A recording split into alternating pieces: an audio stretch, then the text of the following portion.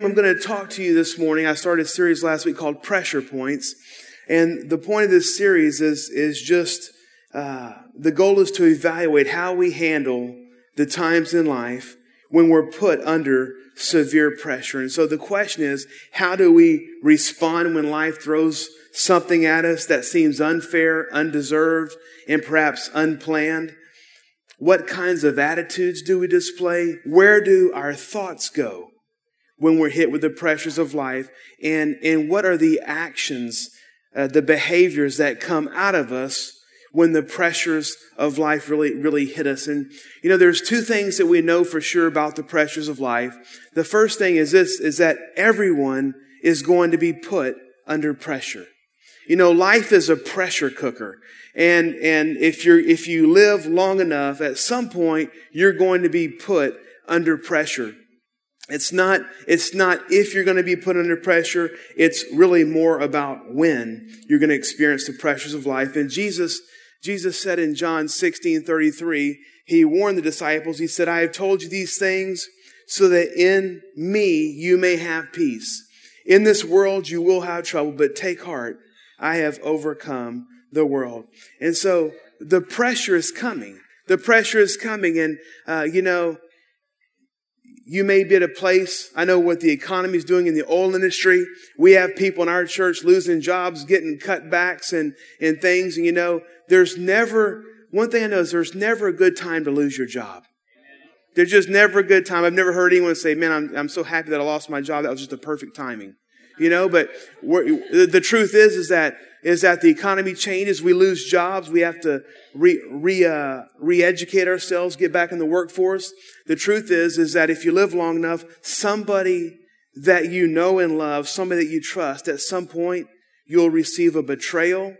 If you're a parent at some time in the life of being a parent, you're going to go through some difficult times with your kids.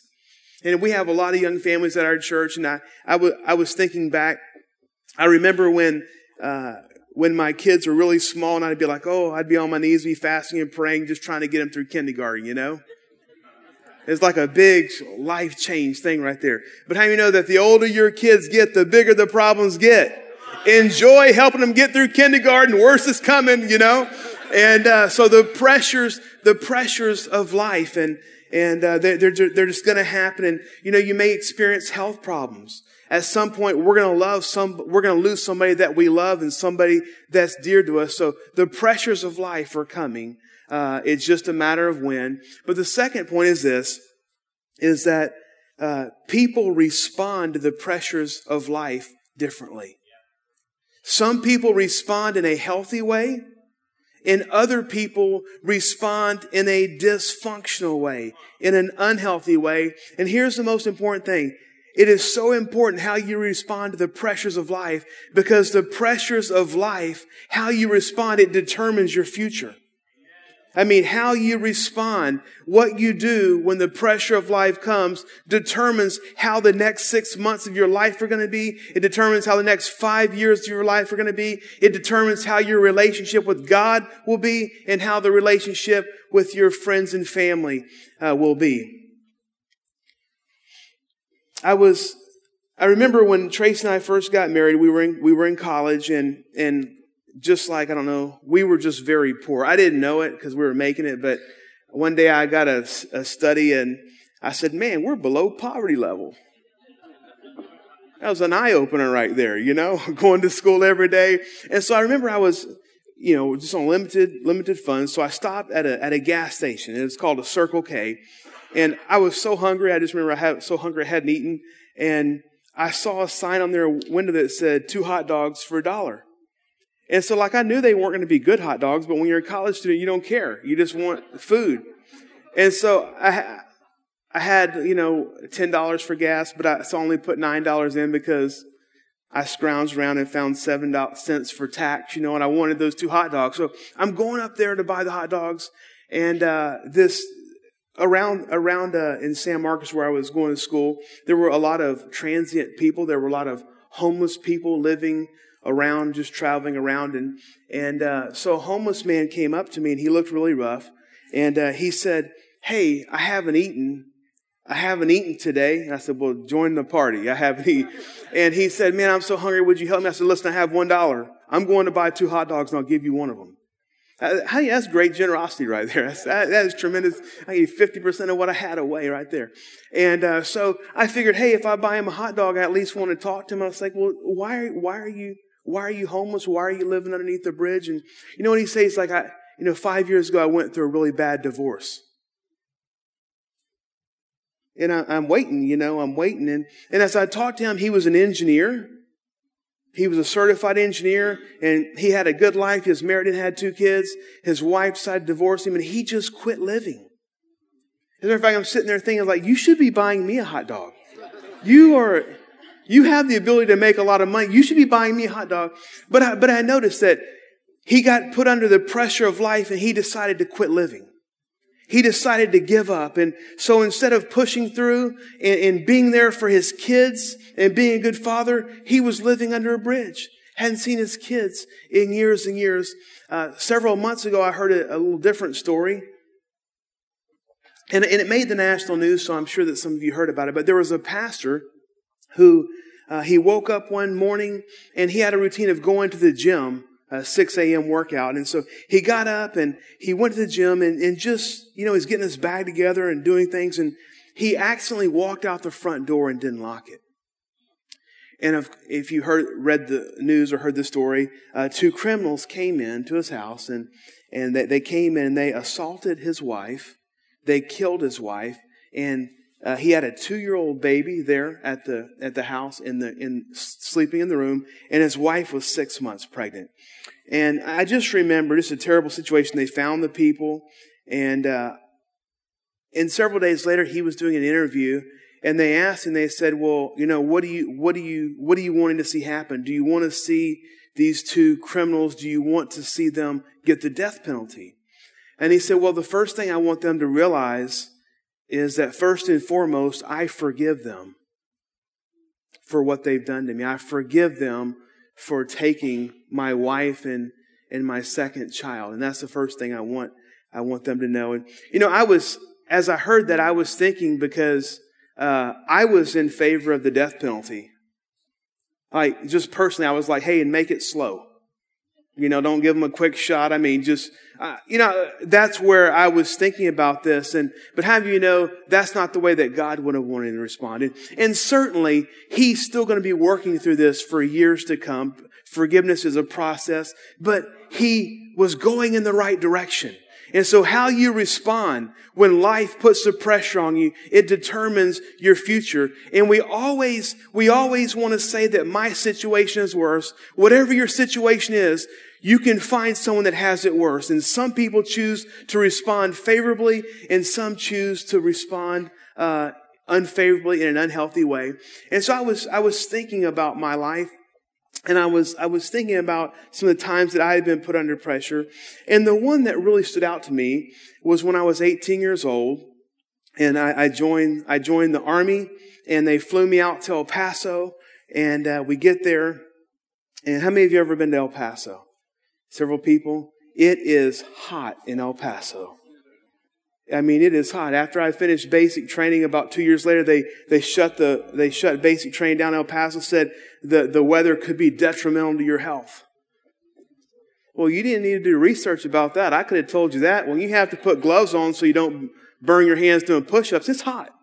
I mean, it's just hot. And so anyway, we get there, and I'll never forget this. They're marching us up on the hill to go to basic training, and all your life possessions are in a duffel bag. You've been reduced to a duffel bag.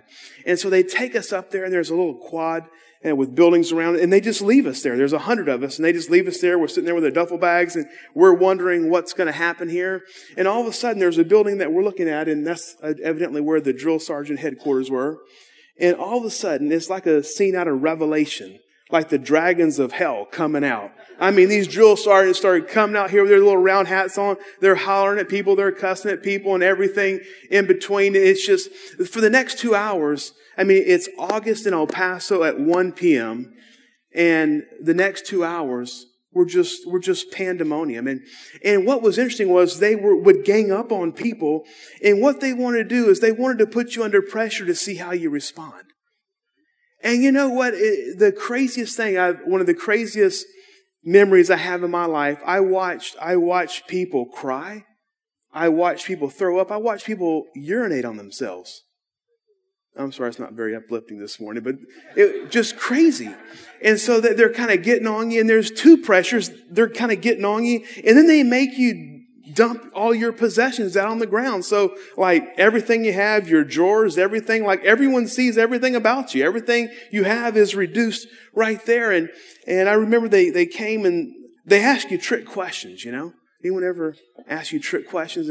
And they asked me, you look like you're in pretty good shape. And I was. They said, are you ready for basic training? And I thought, well, if I say yes, that sounds arrogant. If I say no, that's not good either. So I told them I didn't know. Apparently that was the worst one. I had 6 of them on me, hit me with their hats. He doesn't know.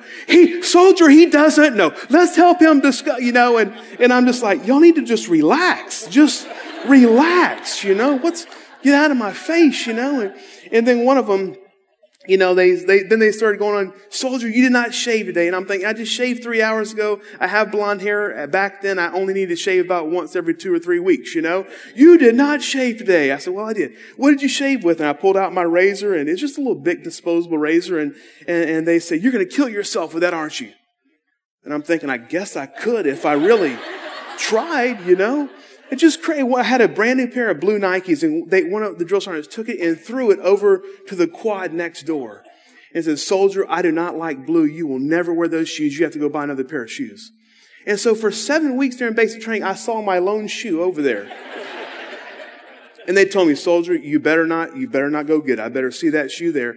And so anyway, you know, some of the people there were moved by fear and they just caved in. Some were moved by anger and they started getting mad. Others are just like, hey, it's going to pass. They just even killed.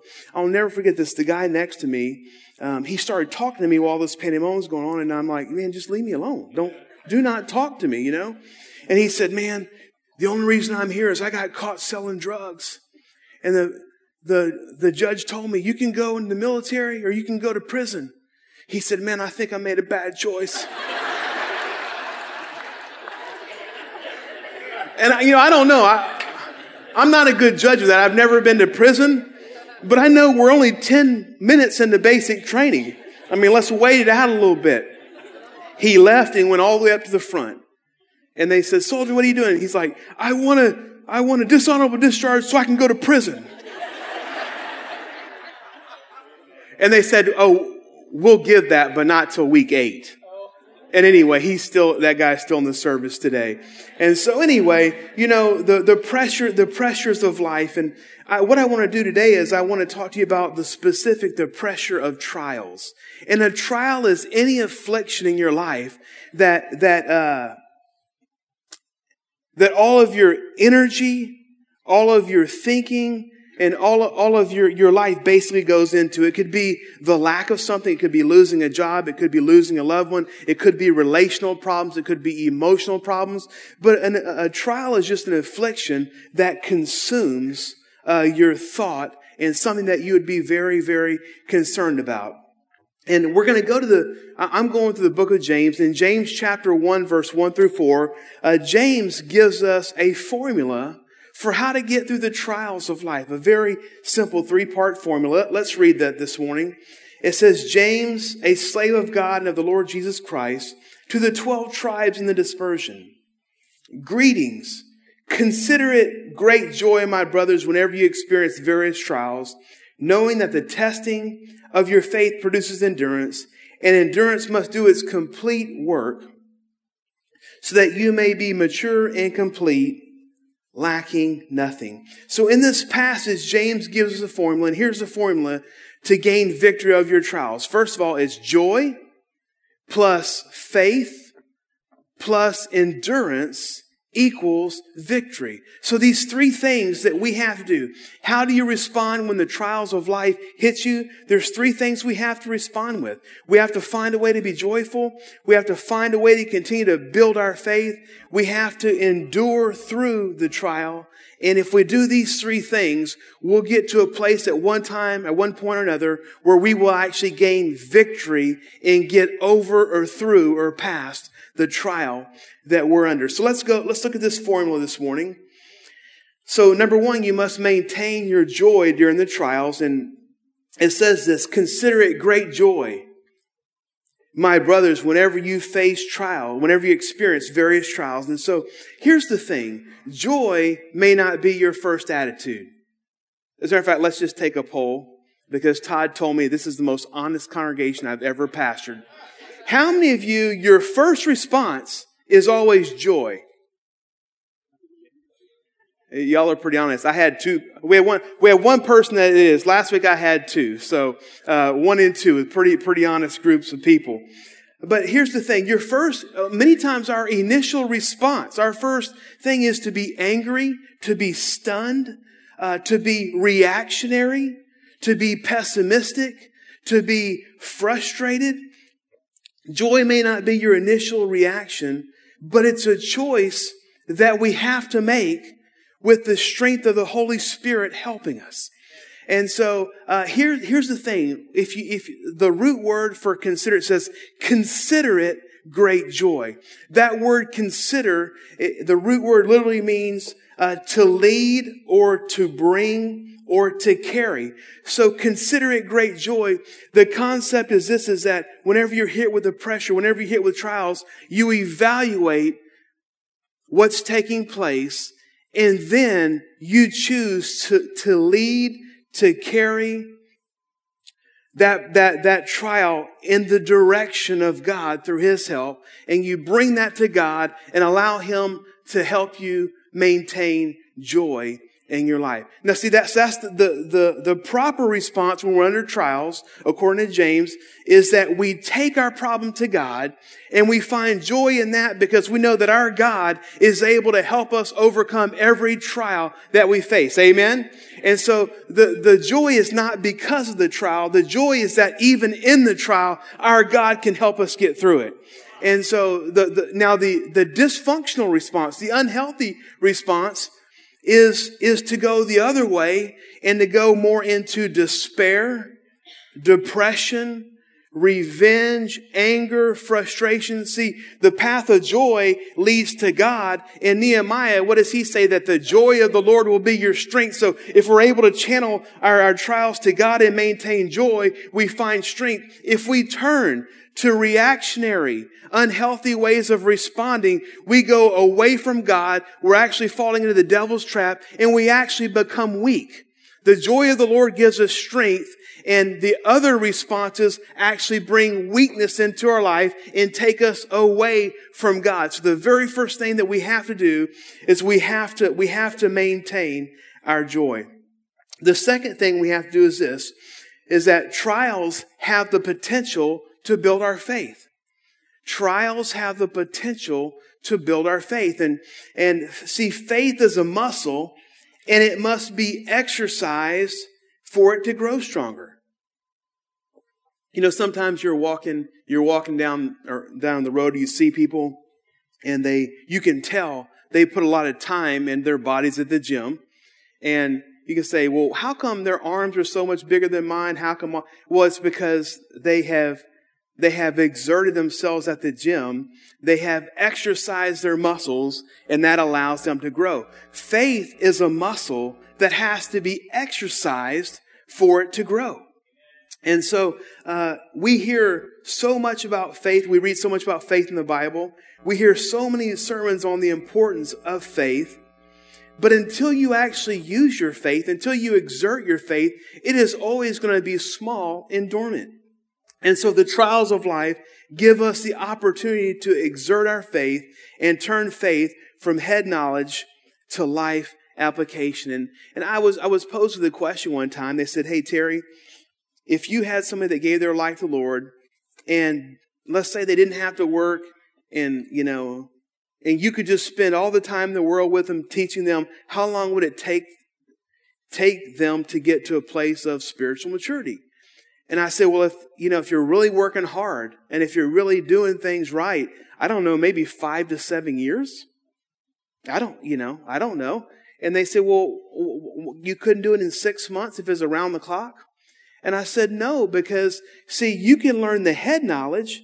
You can learn about faith all you want. You can hear a series on faith, but until you use the faith, until you get hit with the pressure, you hit with the trial, and you use that faith, it's going to stay as head knowledge. So the way we get stuff from the pages of the Bible, head knowledge, into our daily life application is we have to take action. We have to exert ourselves, and the trials of life allow us to do that. And so let me give you some examples. So if you have always struggled with finances, what I would say is this. First of all, read what the Bible says you should do with your finances, how you should handle your finances.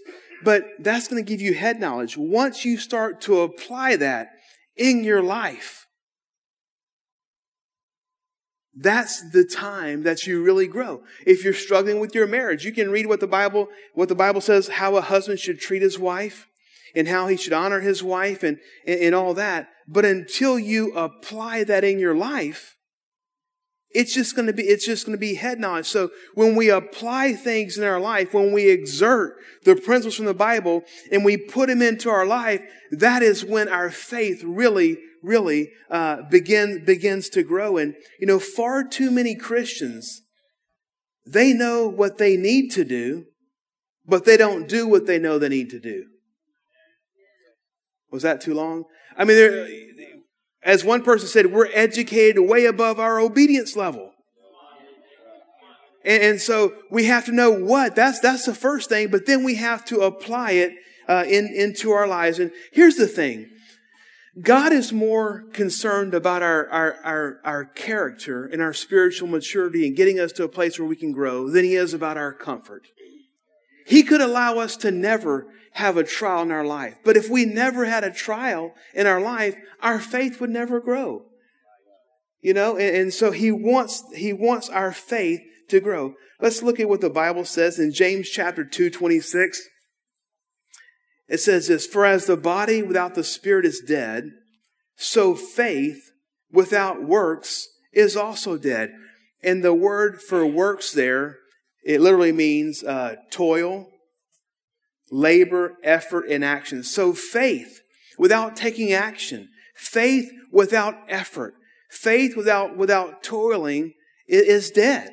Just as if our bodies do not have a spirit, they're dead. And so faith without effort, without action, without toiling is dead.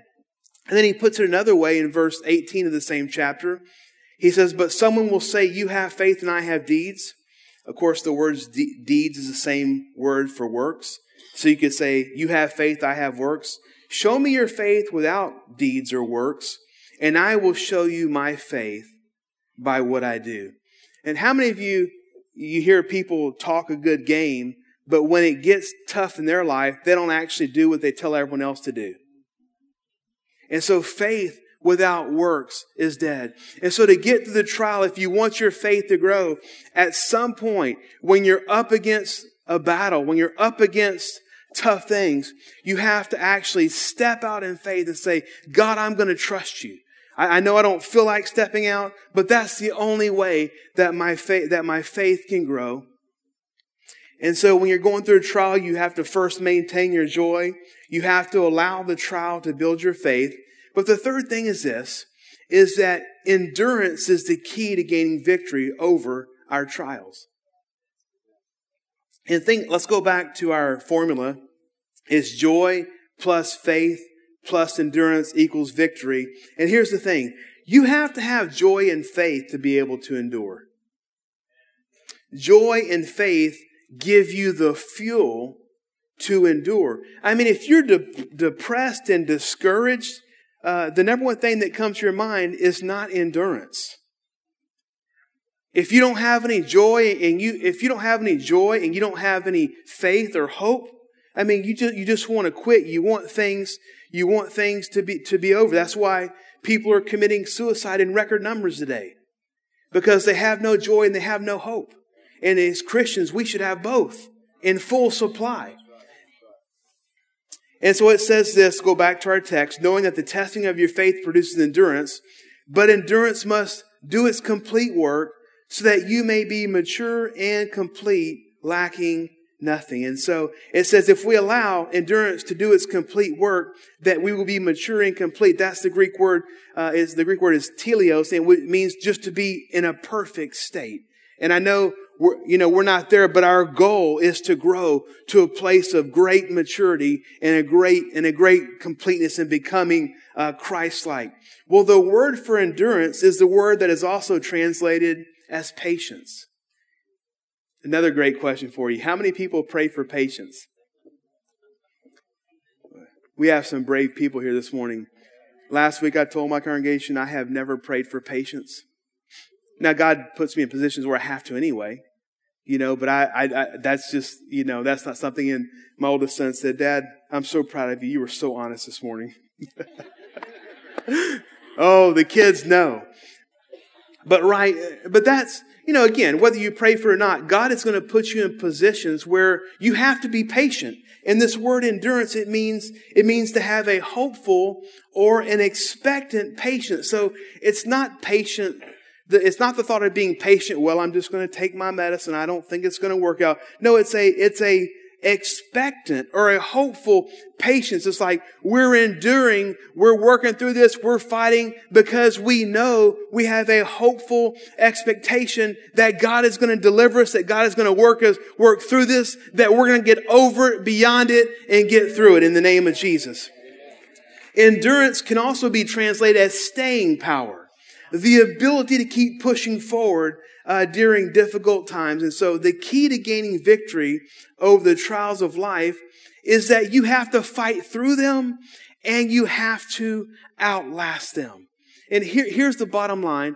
The only other alternative, if you don't endure, you quit.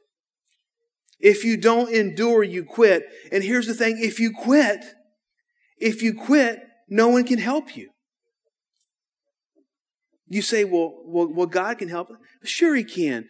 But here's the truth is that when we endure, we actually give God something to work with. We give God something to help us through. But it's very hard for God to help a quitter.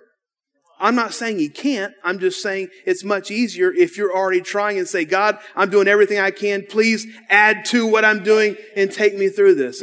But here's the importance of endurance, because I'm just going to be honest with you this morning. I wish that I could tell you that your trial would be 2 weeks or 2 months or 3 months.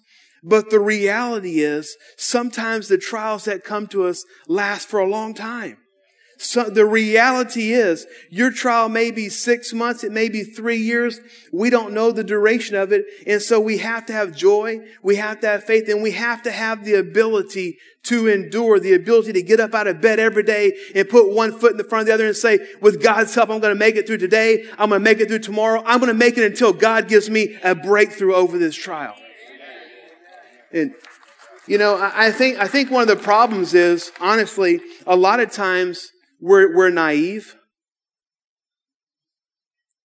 Okay, I'll use myself as an example. It always goes better when I use myself as an example.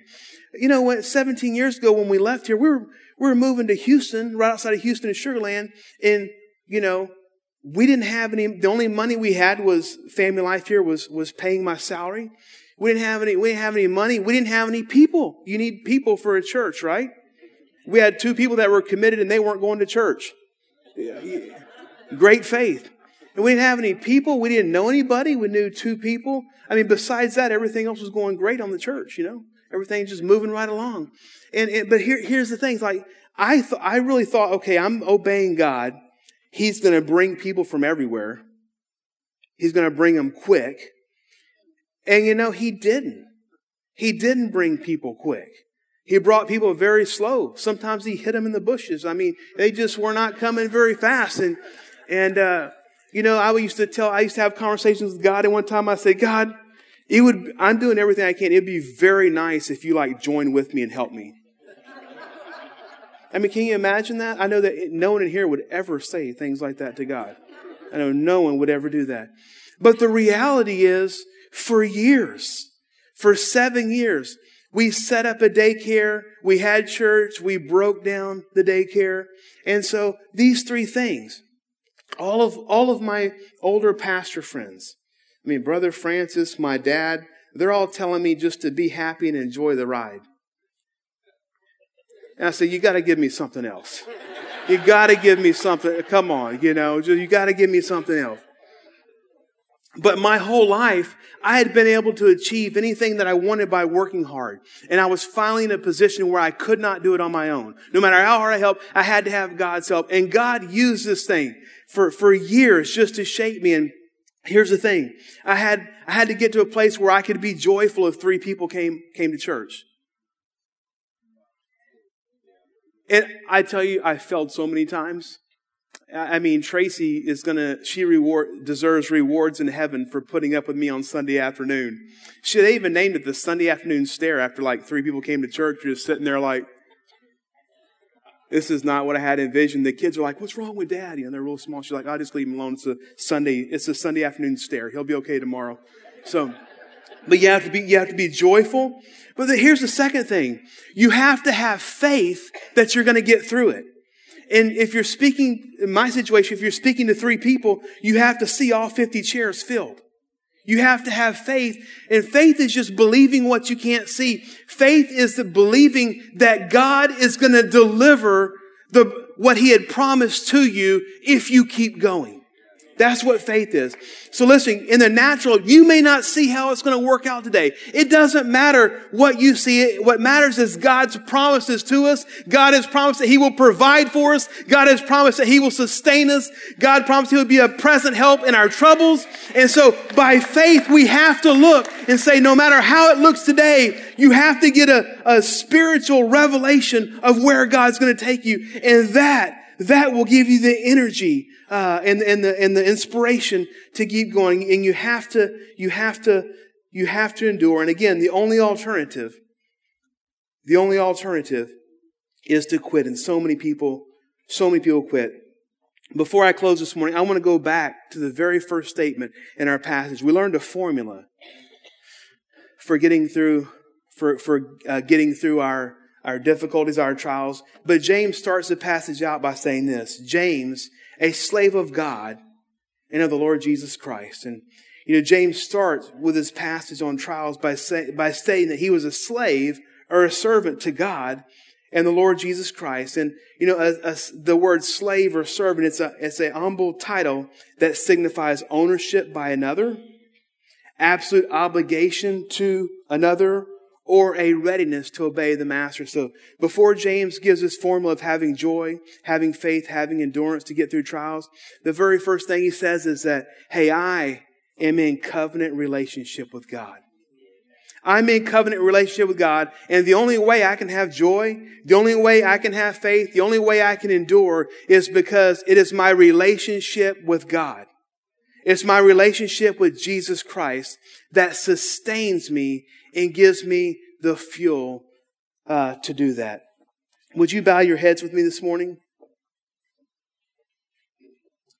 And I would like if we could have the prayer team to come up this morning. And, we're going to open up for prayer here in a little bit. And I think it's so important. If you're here today and you're going through a trial and your first reaction hasn't been joy, we're going to pray with you this morning because you have to get to a place where you lead your mind, will, and emotions to Christ and allow Him to bring joy into your life. Maybe you're here today and one of the purposes of you going through this trial is so that you can build your faith. You'll never build your faith unless you have something that presses you to really dig in and to believe God. And maybe you're here today and maybe you feel like quitting.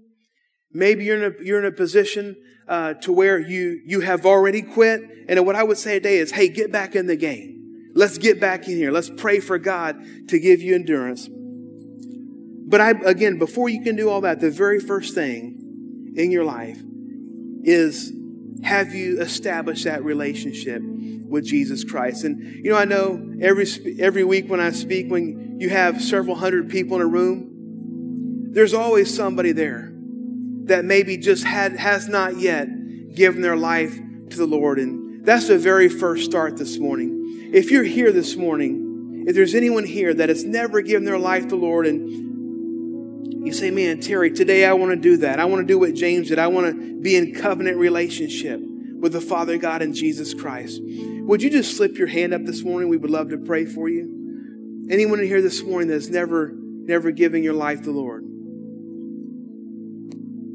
Thank you.